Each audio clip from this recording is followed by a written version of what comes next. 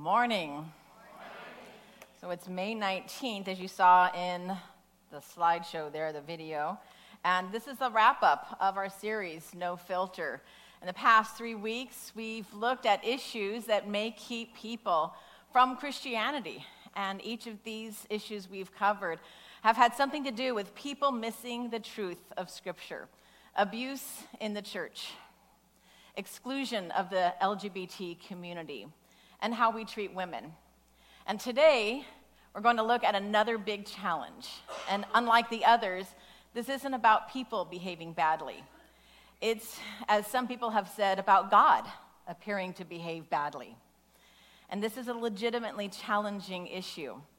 If God is all-powerful, all-knowing, and all good, why does he let so many bad things happen? And it would be one thing if the only people who suffered were the clearly evil people, right? Mass murderer, violent dictator, slave trader. But innocent babies suffer, and children starve to death. And why? Why does God allow evil? If he was all good, he would stop it. If he was all powerful, he could stop it. So why doesn't he? And it's not a new question, but it's a difficult one. Because the challenge is that, like all objections to faith, to God, and in Christianity in particular, actually, this isn't just an intellectual dilemma, is it? We can't just offer some logical, philosophical answer while we sit together on a bench and just discuss it over a latte. Because the issue of evil doesn't just hit our mind. It's in our hearts, and it doesn't sit lightly there. It stabs us.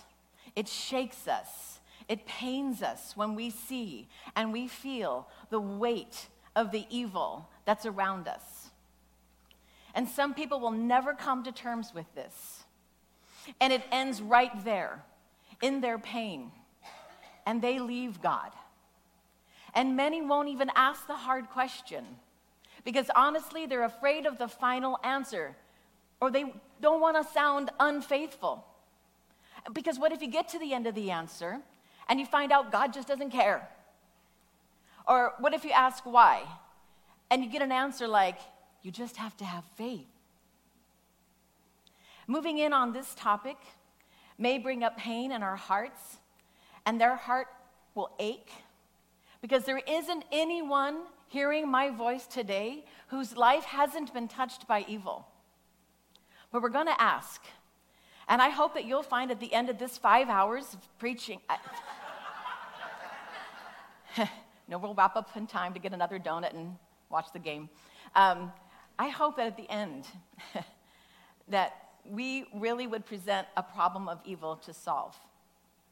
So I'm not going to give you 5 top ways to understand pain and suffering. I'm not going to give you a list of verses to take home and administer to yourself like a sleeping pill to resolve the ache that you have in your deep, dark, questioning moments. I'm not here to give you a bumper sticker answer or a bookmark that you can hand scriptures to and pass along to a friend whose child has just died at the hands of a drunk driver, or a family who watched their home burn to the ground, or a survivor of rape who wants to end her life, or someone who's struggling deeply with challenging emotional and mental health issues. Will God's word bring you comfort? Yes. Can you find more peace in your prayers and crying out to God? Yes. But I also want you to know that in your why me moment, or why them, in your doubts, in your hurt, even in your anger and your questioning of the motives of God, your questions can be met in his heart, and answers can be found in his word. And that as a community here at LMCC, we will come together and we will find that hope and that truth, because it's there to be found. And it's there for you to share with others. So let's pray, because I'm going to need it. and you will too, as we look at this dilemma. Why does God allow evil? Let's pray. God, so many of us are here today struggling because of the pain in our lives. We're hurting. We're questioning. We have loved ones who are in deep pain right now, and we want to give them hope. Help us now to hear your hope when everything else feels so hopeless. And help me also today to speak clearly and truthfully from your word. And thank you for your love for us, Father. In Jesus' name, amen. All right, so this is my family. Yeah, cute, right? And just a few days after that photo was taken, we were headed from Chicago, where my dad just graduated Moody Bible Institute, and we were flying out to California to live there. And one of our first stops was going to be Universal Studios. Yay! I actually looked this up online to see when did Universal Studios open, and it was like a few years before we went. So my sister Becky, there in my dad's arms, Susie in diapers, but I was a big kid now. Oh yeah, clearly. Sporting my nice turquoise vest, actually. I had just turned 4. Big kid, right? And you wouldn't think a family vacation at Universal Studios would offer a sermon illustration on God and the problem of evil, but wait for it. A little family headed to the ticket booth. I was holding on to my mom's hand. I was practically jumping out of my skin, as you can imagine a little kid would do, excited. We kept on inching up in the line, and we were finally just one family away from getting our tickets to Universal Studios. My mom and dad looked up at the marquee for ticket prices, and then my mom, who was still holding on to my hand, she leaned down, and as we took another step closer to our tickets, she changed my worldview forever when she whispered these words in my little ear, "Just for today, can you be 3 again?" What? No, I don't want to be 3 again. I worked hard to be 4. I've been waiting to be 4. I'm excited to be 4, and now I'm 4. And 4-year-old Jennifer looked up in total shock and complete disbelief to my mom with tears coming into my big wide eyes. And I proclaimed very loudly and very indignantly, "I don't want to be 3 again." "That's not fair," followed by, "I'm 4 now. I don't want to be 3 anymore." And it echoed and echoed and echoed all the way up to the ticket lady. And my sister shot her head around from her stroller and looked at me, and my mom, who's still holding my hand, she eased back up and she smiled a little nervously, and she looked back down at me. Then she looked up to my dad in front of her at the ticket counter, and my dad stiffened and smiled a bit as he greeted the dubious ticket lady and shuffled his cash into her hand and gave her exact change for 2 adults and 1 child. So don't ask me why Hollywood Studios charged a whopping $2.50, looked it up, by the way, for children when they turned 4, come on, but they did. And I proudly gave that ticket to that man at the gate as my mom and dad, probably a little bit red-faced, handed their tickets in, and then they rolled my sisters in because they were too young for tickets. You know, I was 4, right? Have I reminded you of that? So that's not fair. No one taught me that concept. I didn't have a, let's sit down and have a that's not fair lesson time with my mom. I just knew it, right? I just felt it. I didn't think about the slight of trying to get your kid into an amusement park for free. I was so small, I barely looked 3 at the time. And I can sympathize with my young parents who were trying to save some money. He was a pastor, she was a stay-at-home mom with 3 children under the age of 4. While they had saved their money to enjoy this little adventure. My dad was only making about $60 a week at the time. But fair is fair, and wrong is wrong, and leave it to a little child to make sure everyone knows it, right? Why? Why? Why so early and so loudly do we have a sense of fairness or rightness? Why do we have a desire for justice? Why does the desire for justice never quite feel like it's being met? Why do we even care about evil? We do, though, and it eats at us when we feel overwhelmed by it. And whether it's a simple little moment of injustice, like not wanting to be 3 anymore, or it's a huge terror, we just know it's not right. Listen to how David cried out in Psalm 22. "My God, I cry out by day, but you do not answer. By night, but I find no rest." And David's son Solomon looked around at the world and said in Ecclesiastes 3, in the place of judgment, wickedness was there. In the place of justice, wickedness was there. And it's important to consider this. Why do we have a natural sense that things aren't right? C.S. Lewis answered the question like this: creatures are not born with desires unless the satisfaction for those desires exists.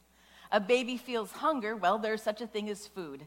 A duckling wants to swim, well, there's such a thing as water.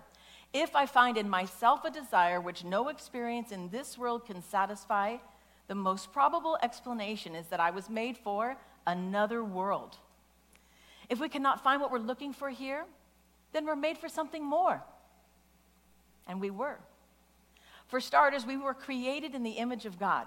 The all-knowing, all-loving, all-powerful Creator could have made mankind in the image of anything, and yet He made us in His image. The all-knowing, loving, and powerful Creator could have then made mankind compelled to be satisfied in His world, created us just to do and live and be the way He wanted, but He made us with free will. We chose, as descendants of Adam and Eve, our representatives, we chose to defy His satisfying world and His satisfying will. And that brings us to today, sitting here in a broken world, infected by sin and all the results of sin.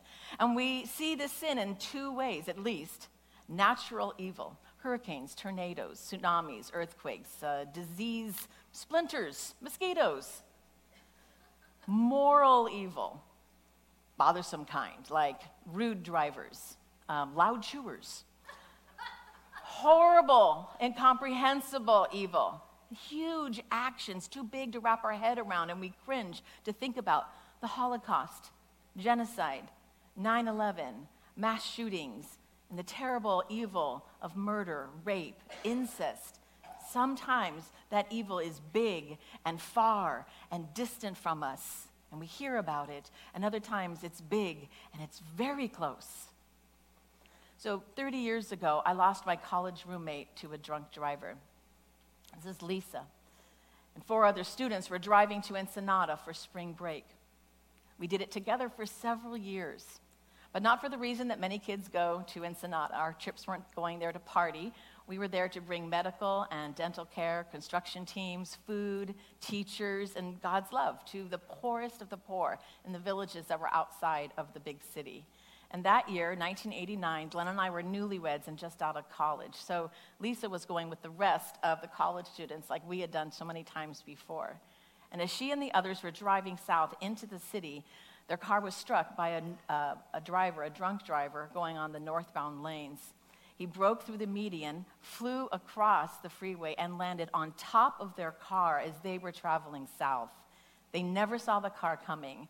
2 passengers suffered massive injuries, eventually recovered, but the other 2 and my friend Lisa died instantly.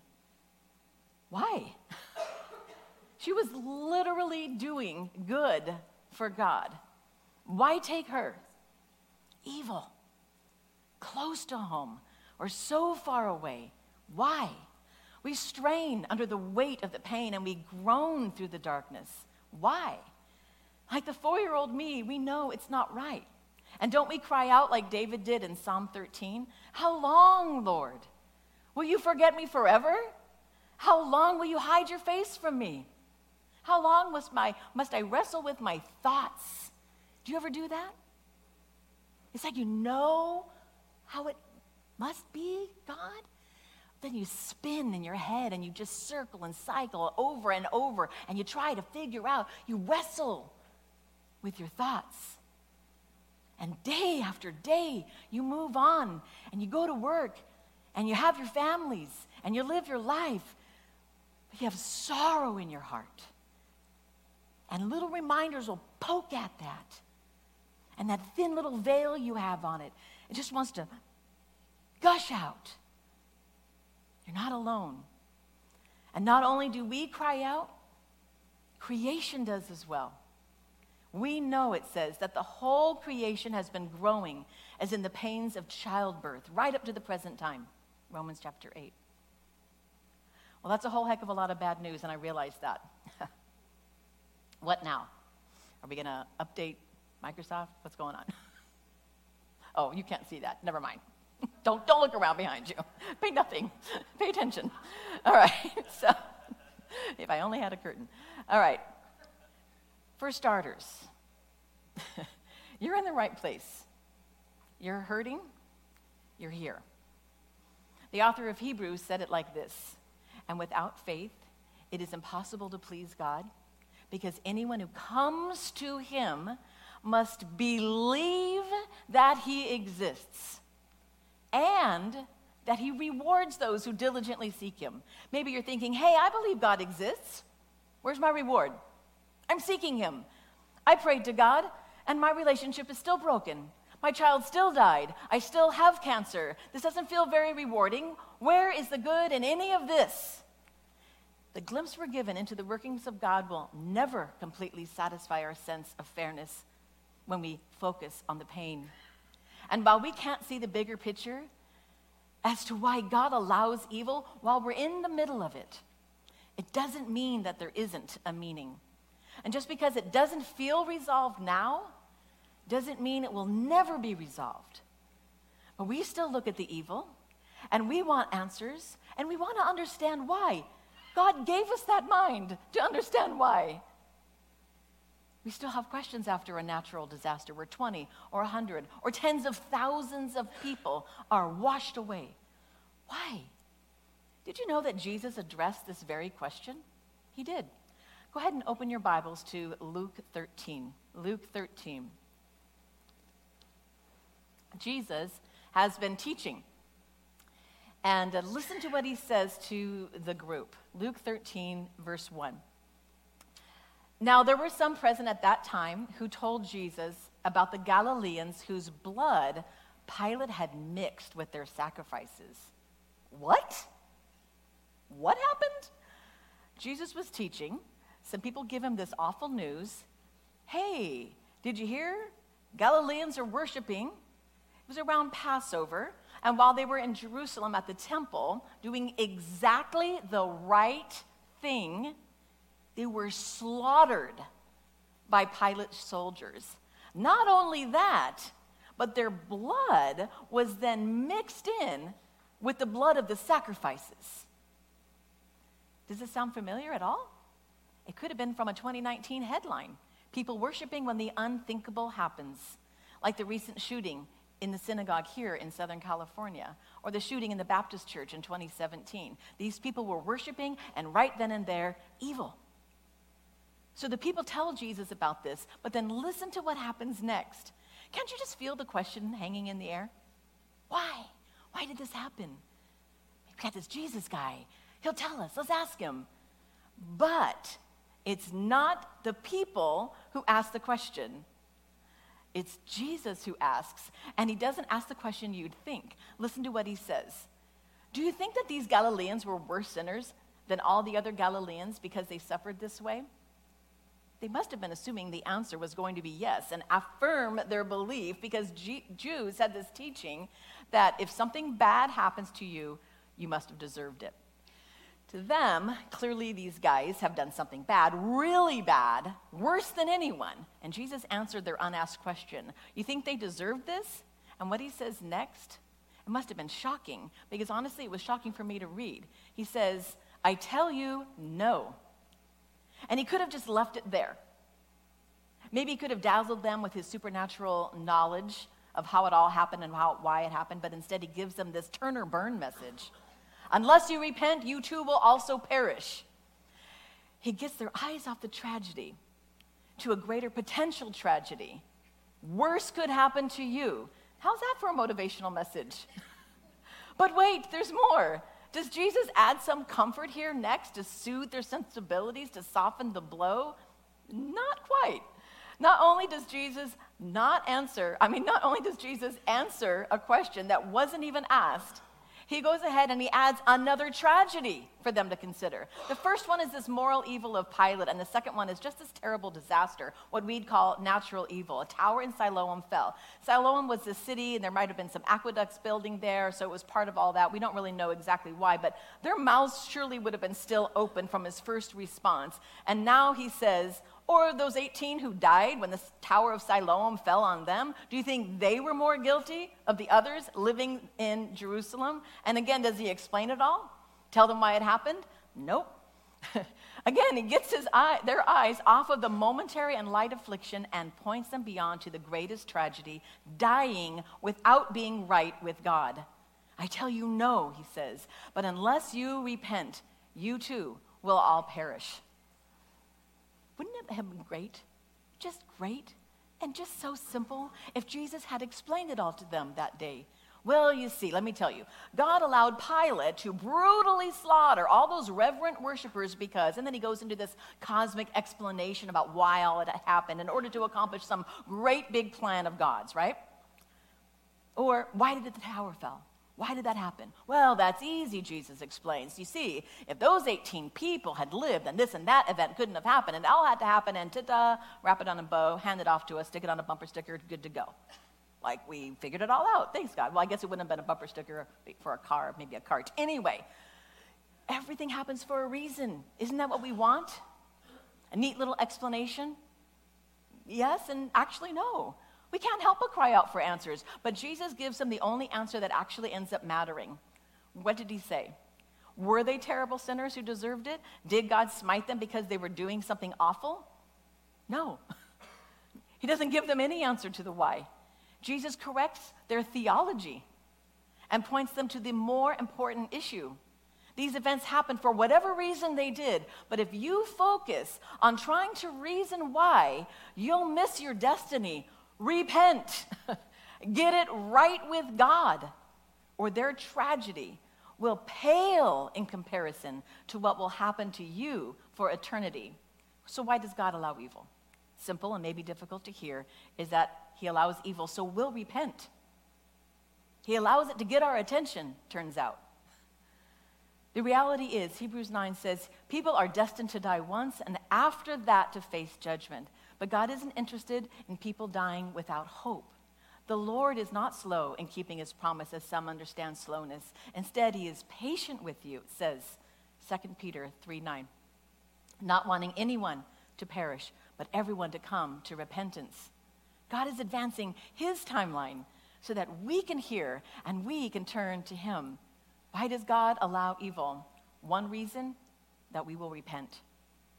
Some will see the evil and suffering in this world and they'll cry out and then reject God. But that doesn't solve their problem, because without God, the very reason we cry out, that's not fair, I want justice, this isn't right, that very reason, that'll never be satisfied. So the atheist, or anyone believing that there's no ultimate good and final moral standard, will never get the justice that they cry out for. If God doesn't exist, evil is pointless forever. And guess what? Any good we do is pointless forever too. Others see evil like David did, and they cry out, and they run to God. Yes, let the evil and tragedy of this world turn you to God, not away from him. It's okay. Continue to wrestle. Wrestle with the why. Try to make sense. Try to figure it out. Look at the evil of like Pilate murdering in the temple, or the people being crushed under something like that. But trying to find a rationale for that is not ultimately going to truly be satisfying, because in the end, it's our feeble speculation at best. Jesus doesn't give them a reason. Jesus doesn't tell them why. He just gives them thinking, right thinking, sound theology. Their reasoning is what I like to call Sound of Music theology. Remember that scene in The Sound of Music where Maria is so stunned, like a man, like the captain, would possibly be falling in love with a girl like her. And what does she sing in that little romantic song? Perhaps I had a wicked childhood. Perhaps I had a miserable youth. Somewhere in my wicked, miserable past, there must have been a moment of truth. Somewhere in my youth or childhood, I must have done something good. Maria has a sort of a flipped thinking that the people Jesus is speaking to had. She sees something good in her life and figures it must be the result of something buried deep in her miserable past that she actually did pull off as good. Sappy musicals aren't the only place that we can find bad theology. It's in the Bible too. Remember Job? God allowed him to be severely troubled. His family dies, all his children, his property is destroyed, and he's afflicted with this terrible illness. He gets all these boils and sores all over him, and along come some friends to try to offer him their thoughts and rationalize why this is happening. And like any of us, they try. They try to think, why could this be happening? Job's friends had bad theology. Job's friend Eliphaz reasons like Maria, but only in reverse.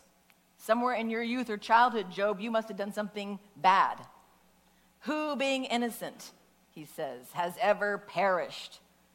Where were the upright ever destroyed? As I have observed, those who plow evil and those who sow trouble reap it. And God later makes it very clear to Job and to Eliphaz and the other miserable comforters that they had completely missed the mark and failed to see God's true purpose. I'm angry with you, God says, and you and your friends, because you have not spoken the truth about me as my servant Job has. But did God then go on to give him an explanation for all the trouble he had allowed to hand to Job? Did God give him that explanation? No. He only reminds Job that he is God and Job is not. In fact, it's this scathing and sarcastic admonition in Job 38. Who is this that obscures my plans with words without knowledge? Brace yourself like a man, and I will question you, and you shall answer me. Where were you when I laid the foundation of the earth? Tell me if you understand. Who marked off its dimensions? Surely you know, he says to Job. And this is God as he continues to speak. Will the one who contends with the Almighty correct him? Let him who accuses God answer him. And listen now to these pointed words about the justice of God and questioning God's fairness and God's rightness. Would you discredit my justice? Would you condemn me to justify yourself? What point is God making? That justifying your own position is discrediting God and condemning his justice. Again, no explanation.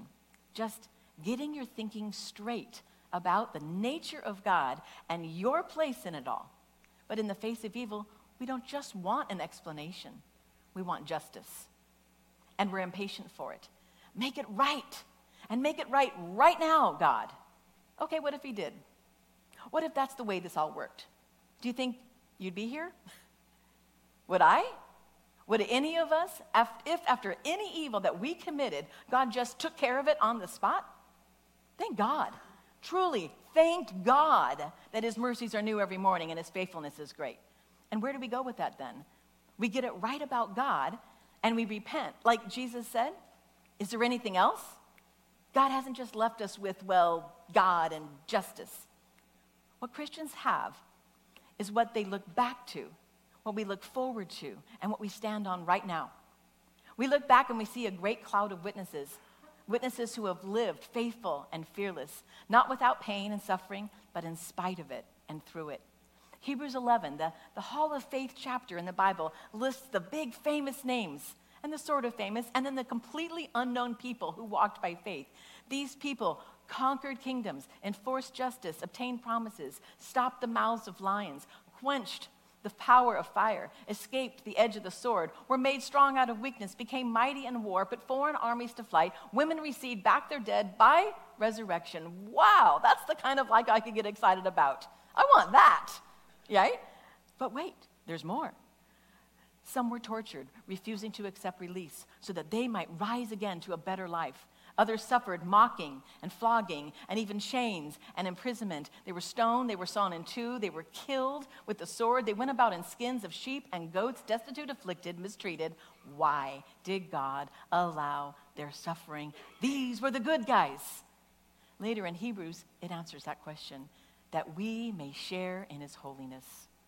You see, while we cringe and we ache and we moan under the weight of the suffering here, God promises something greater. This isn't it.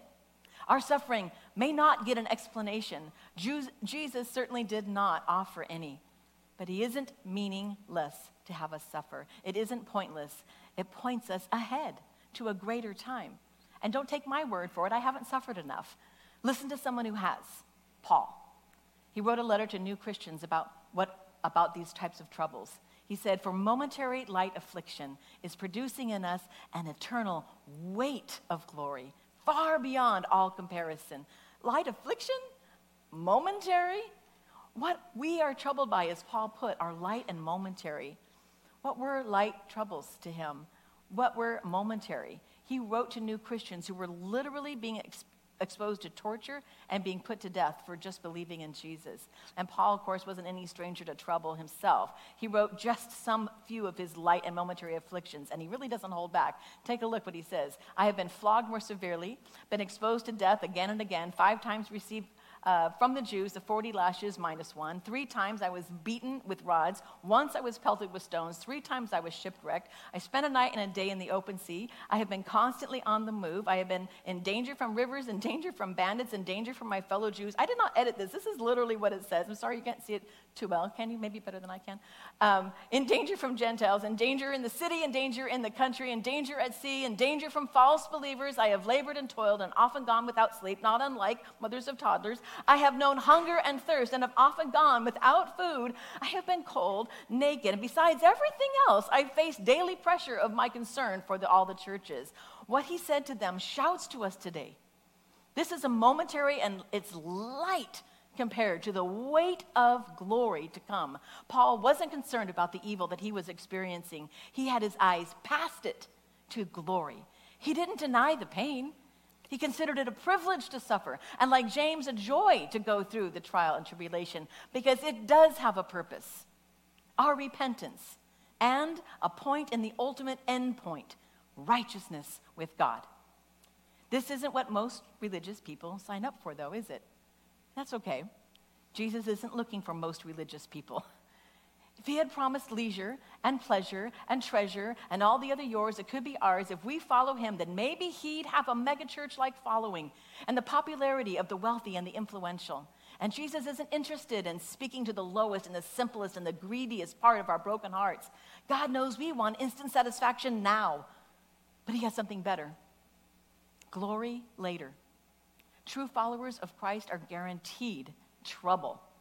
If you know him, you truly know him, then the evil that you are dealing with is an opportunity first to repent and then to be made righteous, to grow, to be made holy, to share in God's holiness one day in the new heaven and earth. Christians aren't getting their best life now because as painful as it is, it will be made right. And as beautiful as it can be, like peeling that thin plastic film off of a brand new TV, don't you love that feeling? As beautiful as a sunset is, as a newborn baby, as the glory of Yellowstone, as the pleasures of sex and the joys of friendship and family. This is all trash compared to what is to come. You want your best life? Wait for it. It begins when you die and you have Jesus. That's why Jesus said back in Luke, repent. This isn't your best life. And how tragic if it is. Why does God allow evil? Because the possibility of evil was the price for true love. Okay, that sounds a little romantic and simplistic, but listen, this takes us back to Genesis. That God created us is one thing, but that he created us in his image and with the capacity to choose is another. With that, God gave us the chance to have an actual, real relationship with him, not robotic. Because we can know Jesus. We can choose God. God didn't just choose us before the foundations of the earth. He gave us the option of choosing or rejecting him. And when we do choose him, we have this radical assurance. Listen to what Paul said. Because I know whom I have believed and am convinced that he is able to guard what I have entrusted him until that day. Paul was so confident because he knew God. He was convinced of his faithfulness, his understanding of his personal situation, and life in general were no longer then filtered through a casual acquaintance. Paul knew exactly who he had believed in, and this is exactly why I'm confident. I know God. I believe. I'm convinced. Giving us a choice gave us freedom to know, really get it, and have that relationship with the one we believe in. And God didn't stay out of reach. He became knowable. You see, what we have as Christians is a response to the evil and suffering is hope. Because Jesus defeated the greatest evil, death. And he didn't stay up and away defeating death from afar like some distant deity. He came and he made it personal. If all you want is an explanation for the why of why God is allowing evil, you're missing out. Could God have sent us explanations? Sure.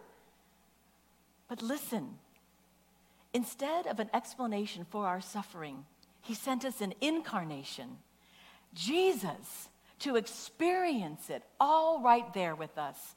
This world is a mess. I didn't have to tell you that. Turn on the news, open up social media, look in the mirror. This world is not in subjection to us, but we see him. Amen? We see Jesus. Yet at present, we do not see everything subject to mankind, but we do see Jesus. We see Jesus. Do you get that? It's the incarnation. That's what made the difference. Explanation? Fine. We could have argued our way out of that. You can't argue your way out of the incarnation. And this week, I was studying and preparing for this sermon. I was writing in my office, Panera Bread. And while I was studying in my office, my laptop was stolen. Yep, right there, off of my table, in Panera Bread, broad daylight, while I was taking a break. It's my local Panera. We all know one another there.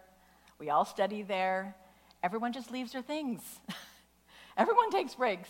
I'd done it before, and I thought nothing of it. This time, someone else thought something of it, and they took my laptop. And they literally had to lift my open Bible off of my laptop to swipe it. I actually had it opened up to the Ten Commandments.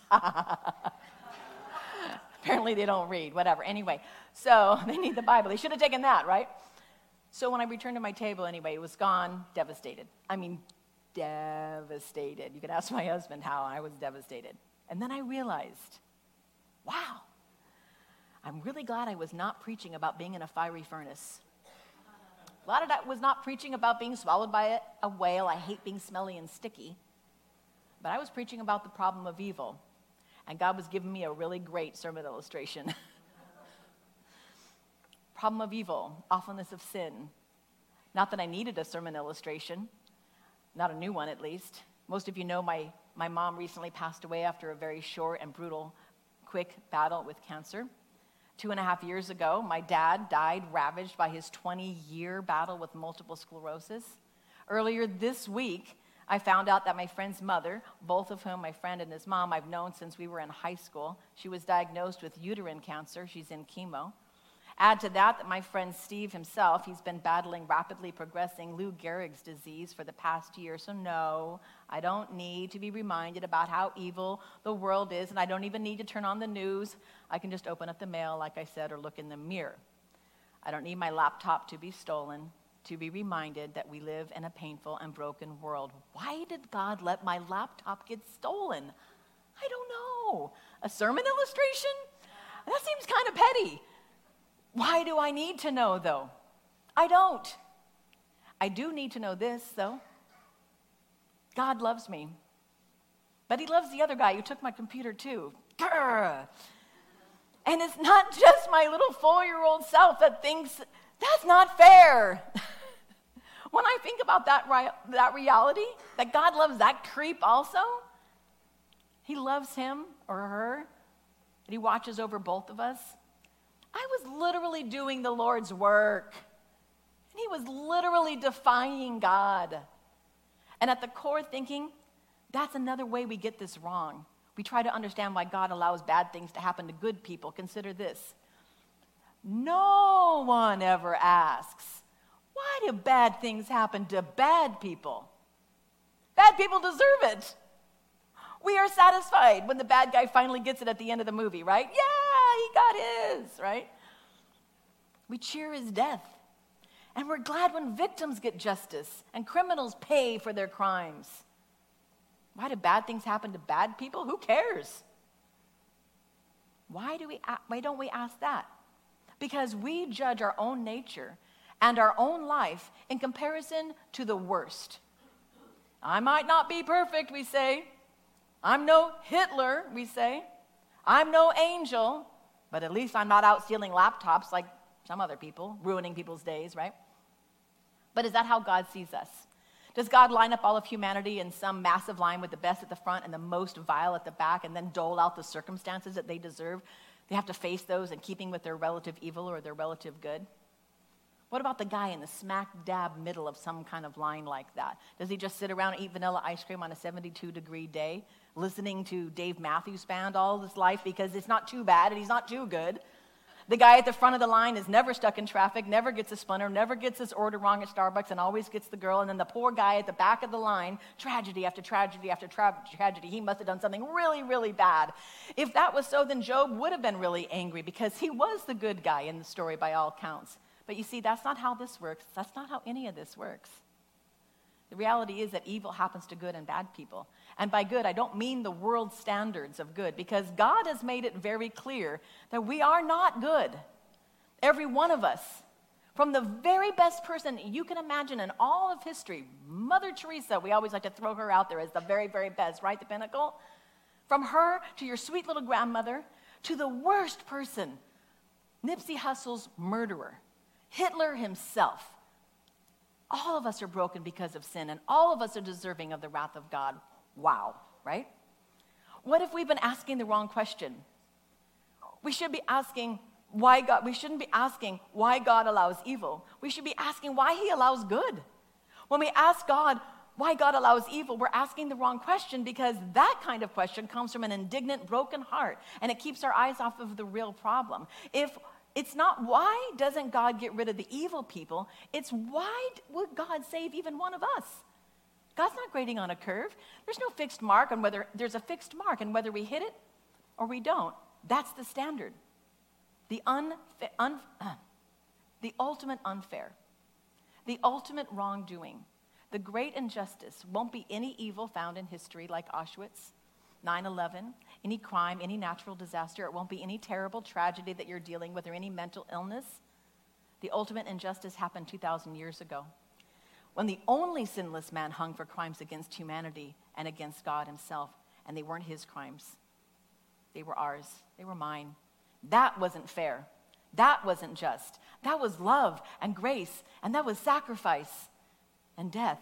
That death was the ultimate evil. And God not only allowed it, he planned for it. Because in that evil, we were provided the only ultimate good, our salvation. So it's not the evil and the unfair treatment God allows in our life that should bring us to our knees in grief. It's the unfairness of the cross, because it was my sin that held him there until it was accomplished. His dying breath brought me life. I know that it is finished. And I will not boast in anything, no gifts, no power, no wisdom, but I will boast in Jesus Christ, his death and resurrection. You want to know why God allowed evil? Look to the cross. For God so loved the world that he gave his only Son, that whosoever believes in him will not perish. Death holds no power. Instead, we who believe will have eternal life. Not our best life now, no way, but a great, abundant, above all we can ask or ever even imagine, forever with him life. He will wipe away every tear from our eyes, where there will be no more death or mourning or crying or pain, where we will know fully, even as we are fully known. The cross is where the love of God and his hatred of sin met in some incomprehensible way, as he looked away at his Son dying for us, and he let the ugliness of sin separate Christ from God's total holiness for that moment. And when we cry out in our pain, and we cry to God, "Where are you, God?" we should hear the voice of Jesus, who cried out also, "Where are you, God? Why have you forsaken me?" And never forget in your pain, That Christ went there too. Christ experienced it for you. But that will mean very little when it comes time. If you've never repented, what explanation, again, did Jesus give to those who asked about the people dying in the temple? What did he say was the reason the tower was crushed and killed those people? Were they any worse sinners? No. The only truth he gave to them was that unless you repent, the same will happen to you. You will perish. That's the truth about evil and suffering that you need to resolve today. Have you repented? Have you completely surrendered to God? You can look around and you can see the evil and you can feel the despair, and you will. And you can look inside and you can hope, and you can try to find hope there and strength there, but it's not going to be there either. Instead, you give your heart to God. You really lay it all out there. You recognize that all your dreams, all your pride, every expectation that you have for how your life should have been in this world should be nothing unless you have what Jesus can give you, lasting joy and sharing in his pain. Because Jesus could have been to you like a good friend. He could have come alongside you, and he could have hugged you, and he could have seen your trial, and he could have told you how sorry he was. But he did what even the best friend has never done for you. He died for your pain. He suffered for your trial. He came to live inside of you, not just beside you.